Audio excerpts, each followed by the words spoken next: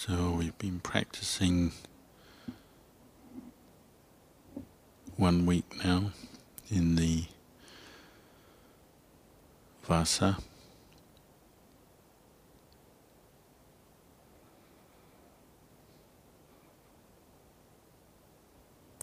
As we enter a period of retreat, you'll notice how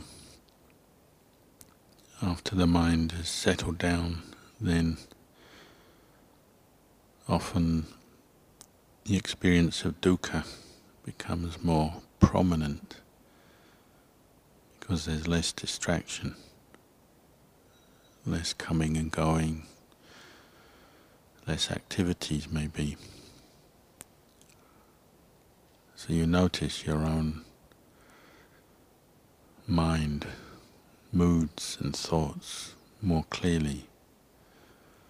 See the craving coming up, wanting things, discontent, dissatisfaction.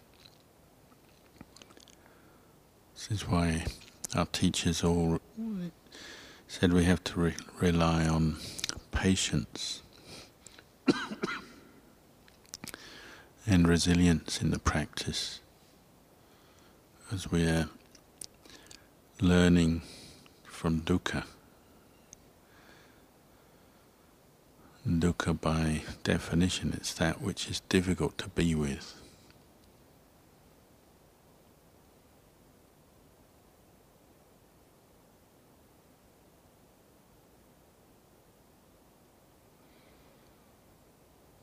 The Buddha taught in brief, what he teaches is that teaches dukkha and the end of dukkha. So part of our practice is coming to understand and know dukkha for what it is, understanding its cause and its nature.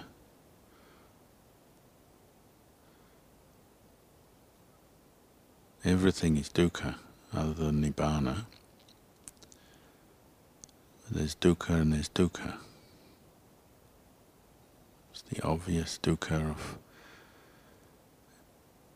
unhappy, unpleasant states of mind. Then there's the dukkha of the body, the pain, or the fact that pleasurable feelings don't last. There's the dukkha of the world. Nothing lasts. Everything is in a state of change and disintegration.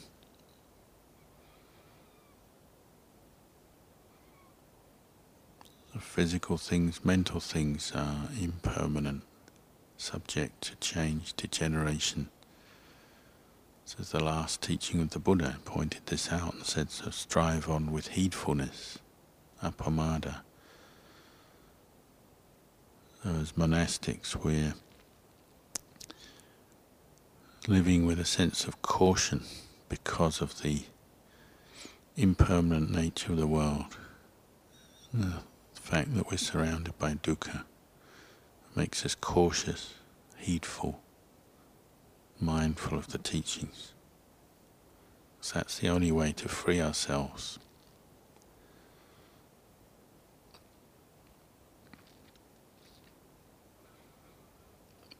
Dukkha of body and mind, 5 khandhas.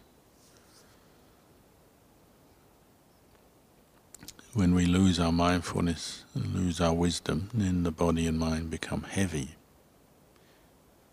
The feeling of experience of dukkha is always heavy, as we attach to thoughts, feelings, memories, and the bodily formation. It's heavy. Burdensome. We feel weary, we feel hungry, we feel agitated, and so on. So the Buddha compared it to a house on fire. These khandhas are like a house on fire. The only wise response to being in a house that's on fire is to leave, exit, as soon as possible. But for the unenlightened person, we tend not to do that. We tend not to recognize the fire. We tend to cling on to the khandhas.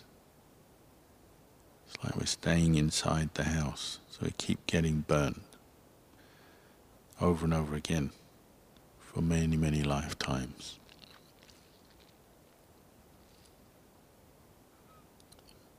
But the practice that we've taken up, the training in Dhamma Vinaya, is a way out, a way to liberation, freedom from the burden and freedom from the fire.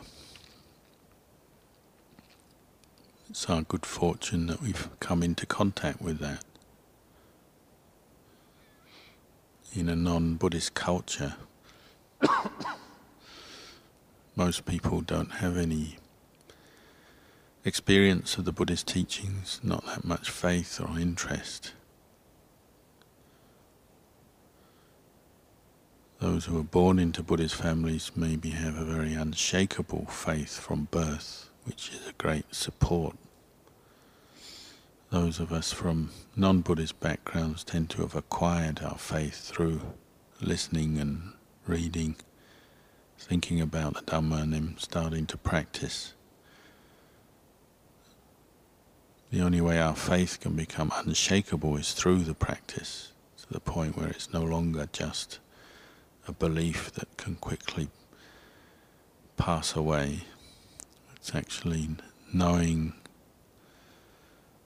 a firm conviction in the truth that the Buddha taught, because we've seen for ourselves.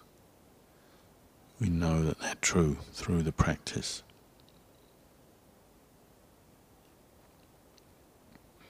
And with faith we come to practice, so we take on the Vinaya, the monastic training, the precepts, the Patimokkha. This is helping us both as individuals and as a group. As you have the Vinaya, it helps to give guidelines how to live peacefully, harmoniously as alms mendicants. So we'll notice when we do have dukkha and it comes up in more extreme ways, then the tendency of human beings is to display their dukkha through speech, actions, and obviously through mental states. But the Vinaya helps to keep that in check. In the worst excesses of our dukkha, we learn to keep in check through the restraint, the virtues that we learn, learning to use the Brahmaviharas, develop them in daily life, learning to be restrained in the use of the requisites, develop a sense of contentment, fewness of wishes, not living beyond our means as bhikkhus. It means accepting the 4 requisites that are provided and finding contentment in them.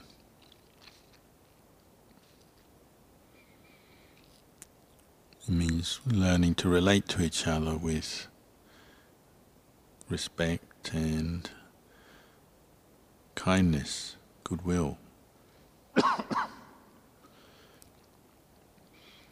Vinaya encourages us to appreciate the value of seniority.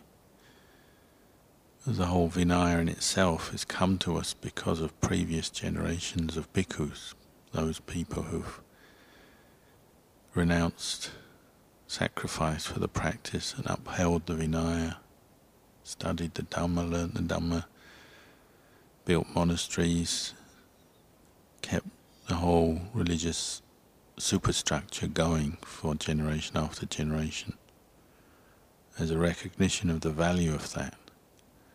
So in our daily practice we respect elders in the Sangha, those who have been ordained before us, and they allow us to enter the Sangha, performing the ceremonies, teaching us and so on. They have wisdom, they have experience in the practice that we can draw on.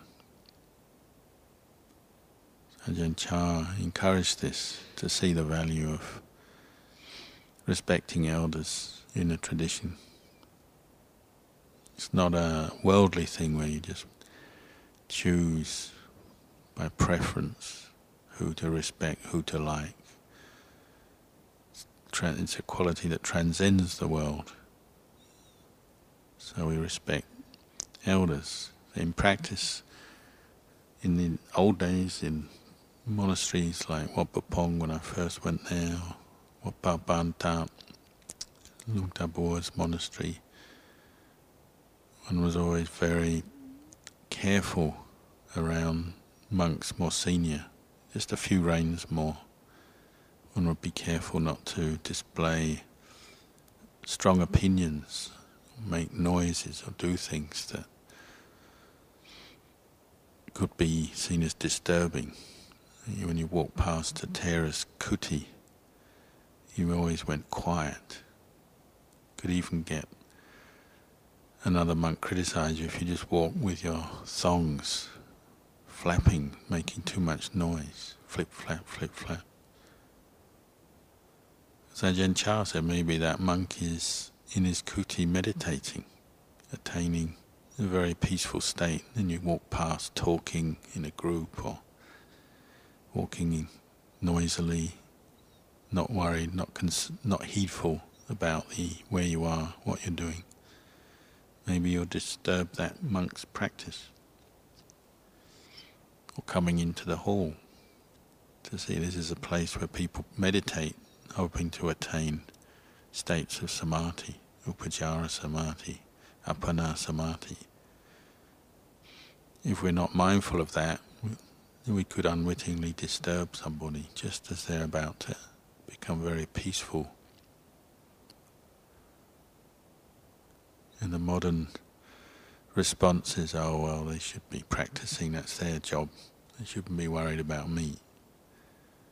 But anyone who's meditated knows anything that you can do to support the environment around a meditator is merit, it's good. Helps that person to meditate, helps ourselves to be more mindful.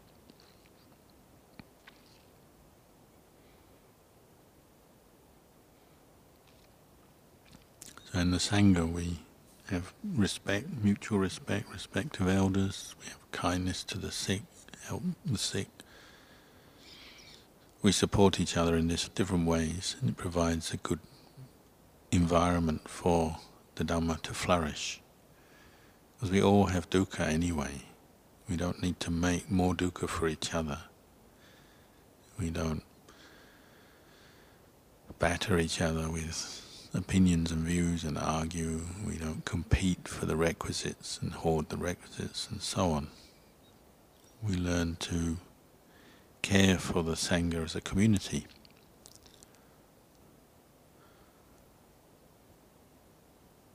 This way, the worst excesses of our dukkha are held in check, and particularly the lay community who support us, they get a very good example of how human beings can live together wisely. They can take that back, use it in their own families and workplaces, learning to practice similar qualities by example. Most important of all is when we come to meditate.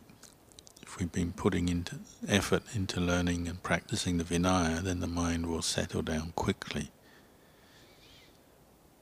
As we practice Sati Vinayo, and mindfulness in the Vinaya is already training that very quality that we rely on in the practice of sitting and walking meditation, Sati Sampajanya,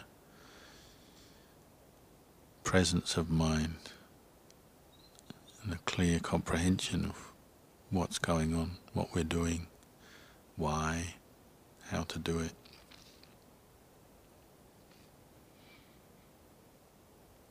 Because of the nature of dukkha, we have to draw in all our efforts to bring up mindfulness, to establish enough steadiness and calmness of mind that we can actually reflect clearly on the nature of these khandhas that we're involved with.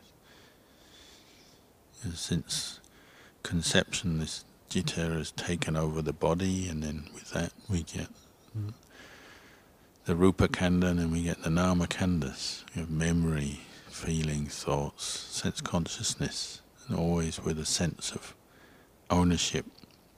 The unenlightened consciousness is conditioned by ignorance of the Four Noble Truths, ignorance of the way things are. So we take ownership of the khandhas.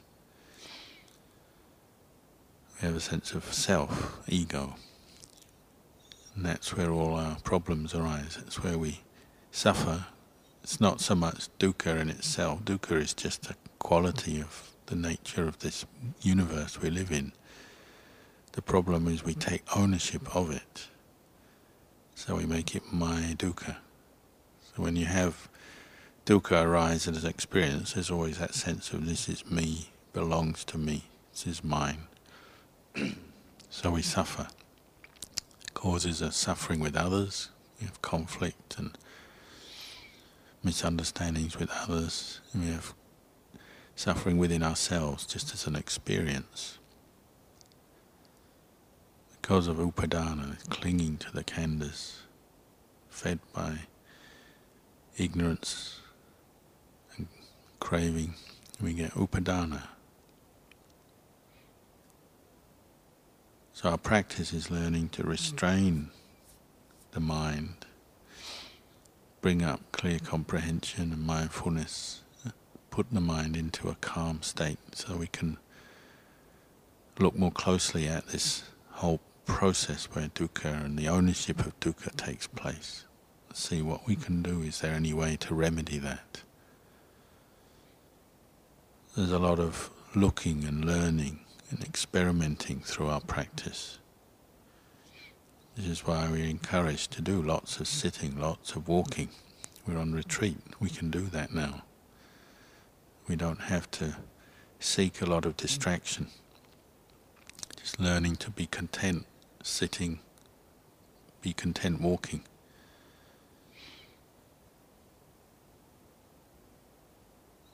That's where we also need the patience, the resilience to stick with the practice.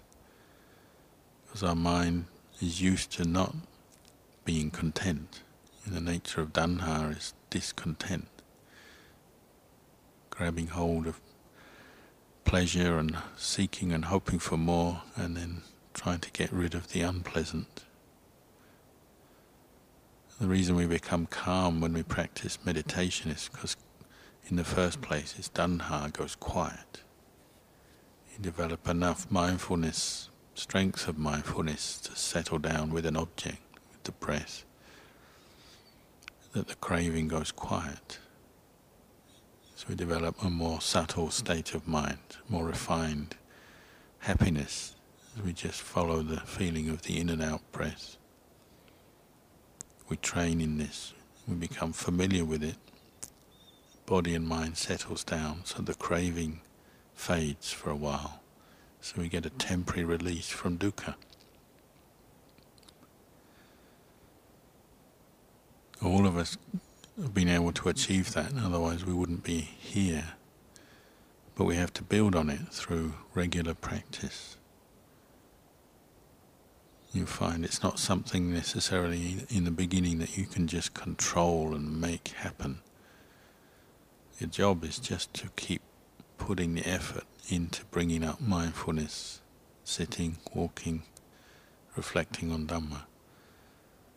Then sooner or later we will experience the more deeper states of calm, where the craving subsides.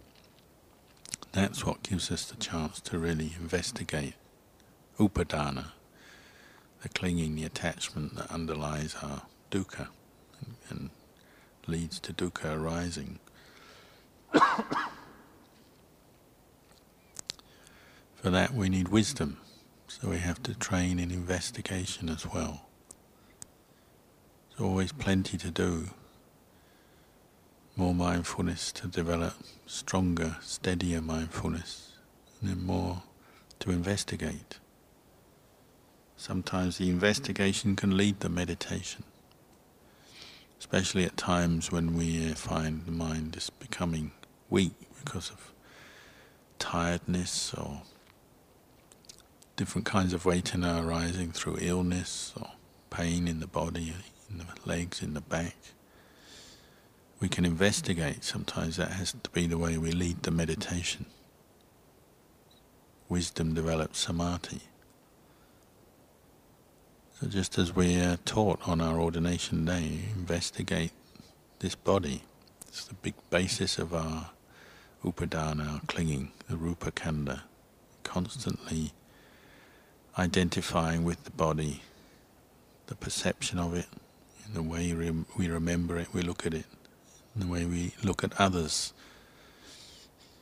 We have male, female, young, old, mine, belonging to me, you, me, you. We have people, we have animals. We have a name for everything and a form of identifying with this body. It's in our thinking, in our perception. So we start to investigate that, running through the 32 parts of the body, back and forth, contemplating them as elements.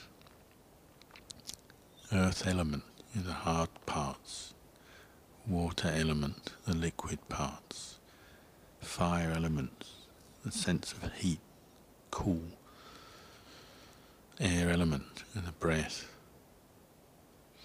You go through the parts, hair of the head, hair of the body, nails, teeth, skin. These external ones are always cutting and trimming, and observe how those parts are not really a person.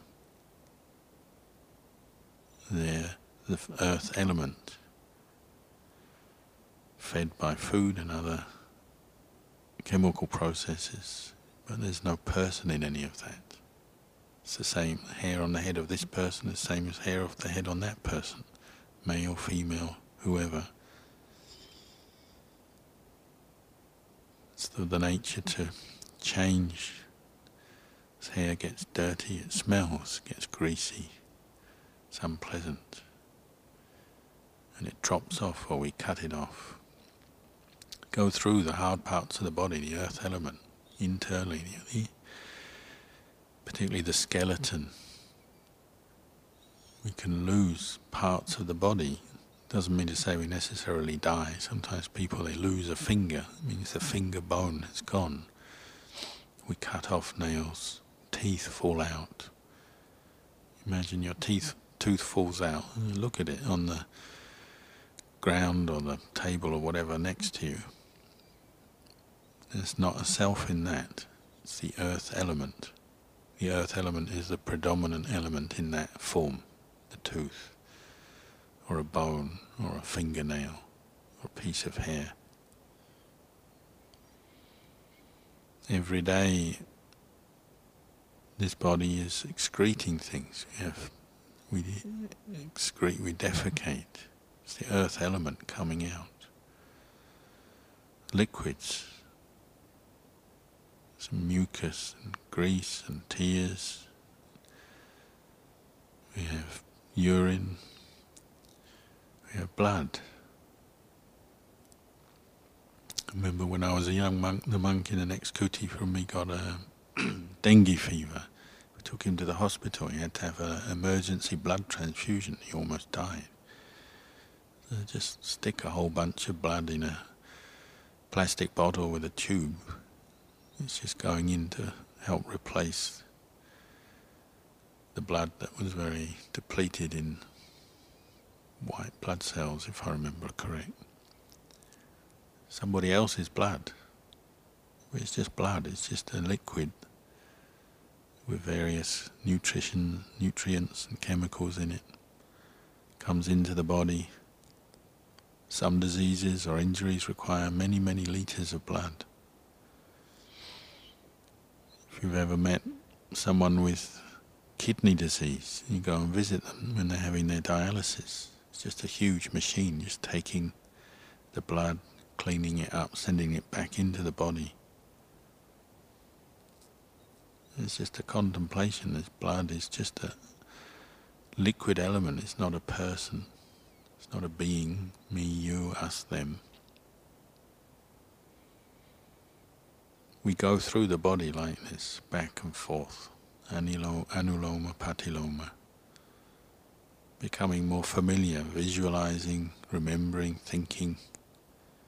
And this settles the mind, and it teaches us about upadana, what it is, how upadana comes up, what it does to the mind. It gives us a false perception of self. It's starting to analyze and change that, challenge that.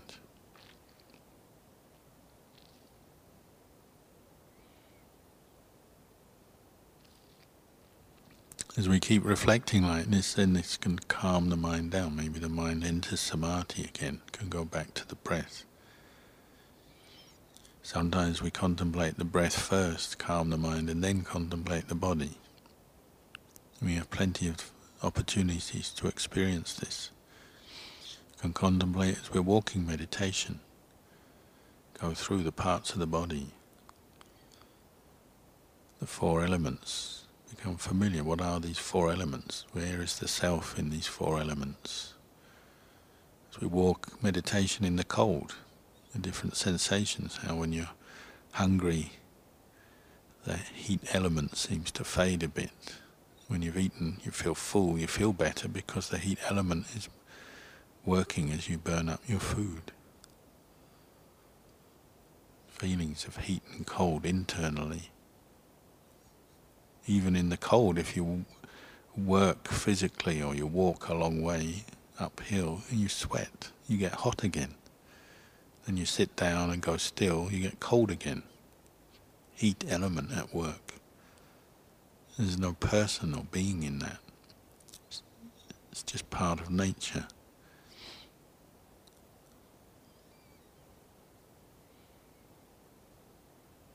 When there's no mindfulness and wisdom operating, we get lost in the conventional reality of a person, the samutisatcha. We get lost in our names and our likes and dislikes and our personality traits and our character and our beliefs and views. And that's where all the confusion and suffering of life comes from. All our expectations and wants, all our dislikes, endless different manifestations of craving and attachment. So we just get caught up into the superficial, conventional reality of the world and a person, personality, being someone. Even as a monk can have it. I'm a good monk, I'm a bad monk, I'm this monk, that monk, I'm this way, that way, I like this, I don't like that. The mind withdraws from mindfulness and wisdom, just gets caught back up into the endless proliferations and the views, opinions. If we keep putting effort into developing mindfulness, then you're restraining the proliferation of the mind. You're bringing the mind back just to what is there, observing with clarity, with insight, the true nature of the khandhas, of this body, feelings, memories, thoughts. They just are what they are.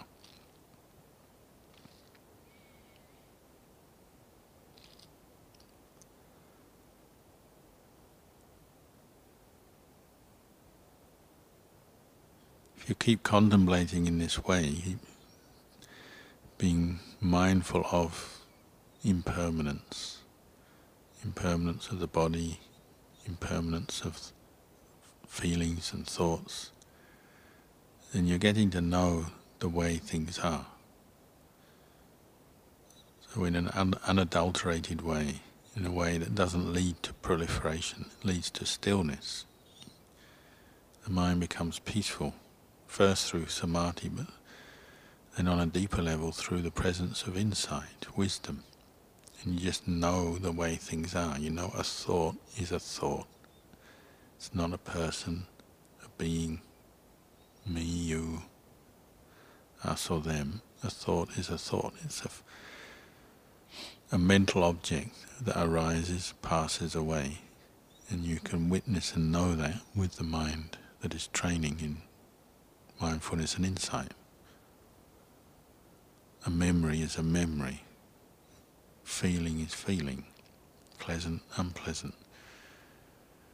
This quality of knowing, the pure knowing that we're training in, takes away the grasping nature of delusion. So you know this is just not self. It's not a person. So that out of that knowing comes the experience of sense of freedom from grasping, sense of the empty mind, empty of self, empty of attachment. And you can apply that over and over again. So if you've applied it once, you've seen it, you've had that insight once, then you develop it again.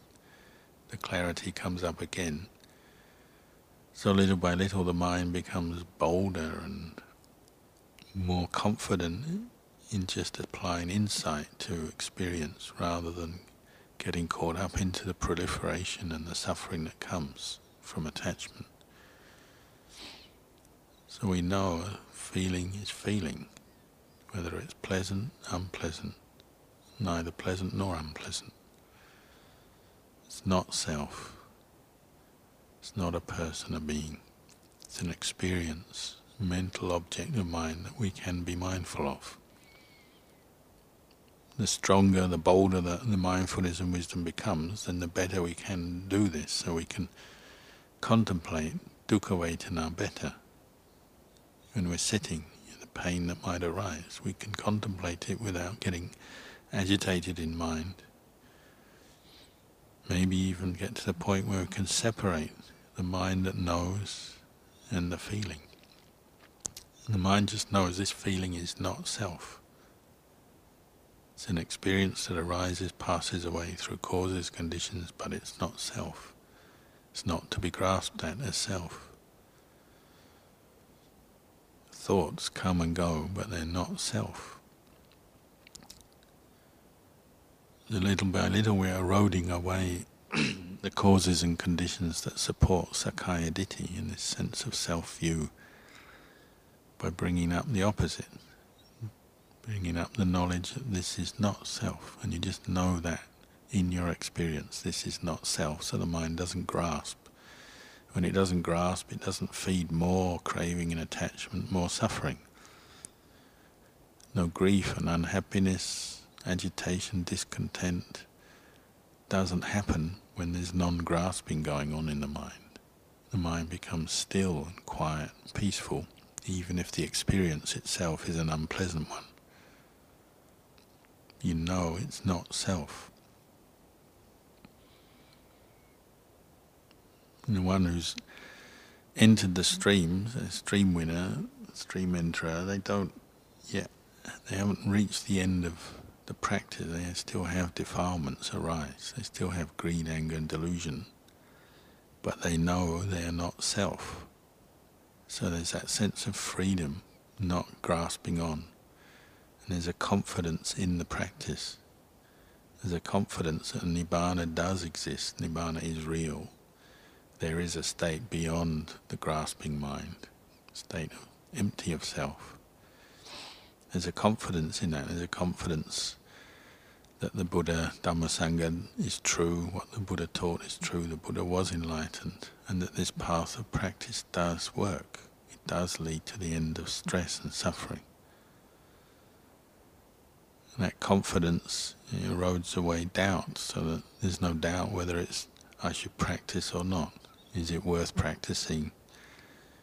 The mind is naturally turning to the practice and turning away from worldly objects. Doesn't mean to say greed, anger and delusion is completely finished, but there's no doubt anymore that the only way to freedom from suffering is through through the practice. And there's no fumbling or grasping at practices and why we do them.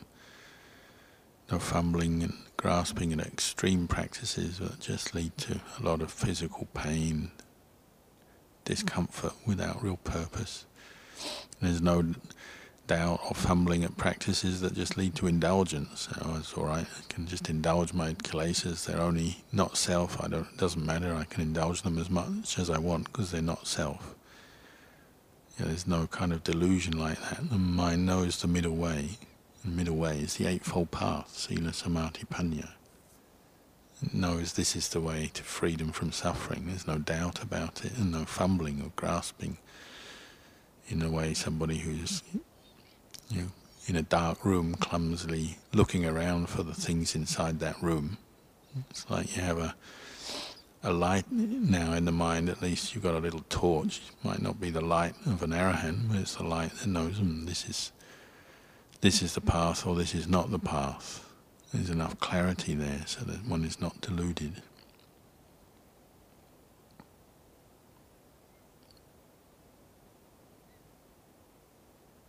Once we practice and that training becomes established, then it can't be knocked easily. You meet other people with different views, different practices. They can't knock what you've seen for yourself. Or different unpleasant experiences that come up, like illness or difficulties of living in a world surrounded by unenlightened people. All kinds of problems might arise, but it can't knock your insight into what is the path and what is the way to peace and freedom from suffering. Because the mind has seen it, knows things are not self. Body is not self, feelings are not self. So it doesn't grasp at what is not self. There's no sense of ownership then. The mind is quite willing to let go, willing and able to let go. And there's no doubt, no fuzziness, no uncertainty about it. It's the obvious, correct thing to do, because any holding on would just be cause for more dukkha. An angry thought arises, it might still be that there's anger in the mind, but why hold on to it when it's the cause of dukkha? And it's not self. So the mind wants to let go of an angry thought. It doesn't have to have a big discussion about it, it just knows that this is suffering. Throw it away. It's just the same as when you have some rubbish. You have rubbish at the end of your meal, you have food scraps or tissues or whatever it is you've used, wrappers of things. You have no doubt that that's something to be thrown away. It's no use to you anymore. Finished. It's the same with kilesas. If there's enough insight, then you know this is something to be done away with, given up. Different forms of lust, greed, anger, even the tricky, deeply ingrained ones like fear.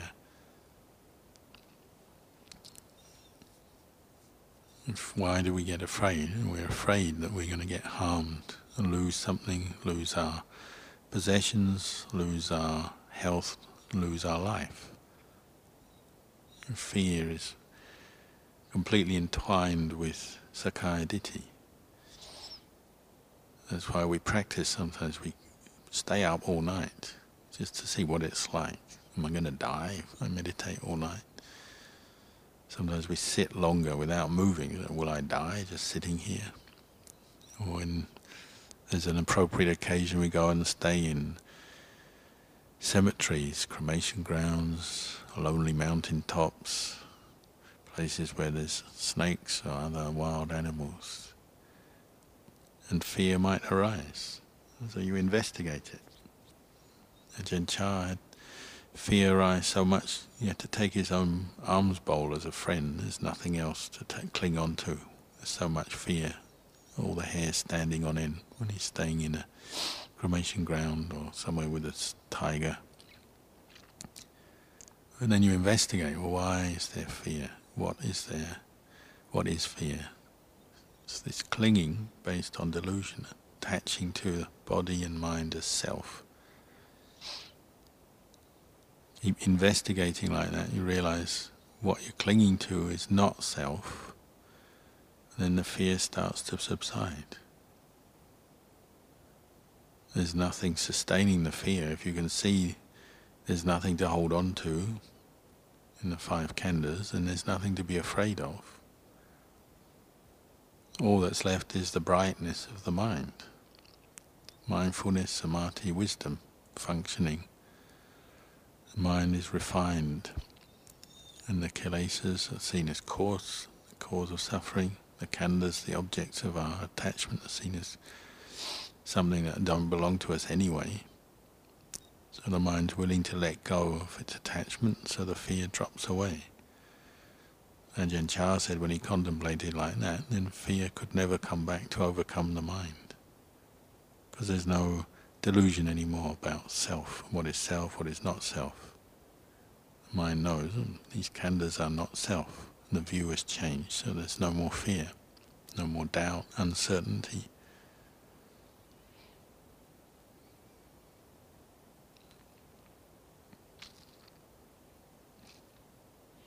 Some people have to go off into difficult situations to really see that and overcome that, but others don't. One can recognize the truth just staying quietly in the monastery. It's having enough patience.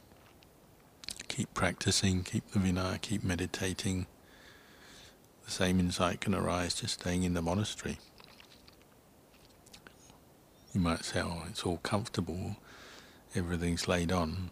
But if you're wise, you can get the same insight wherever you are.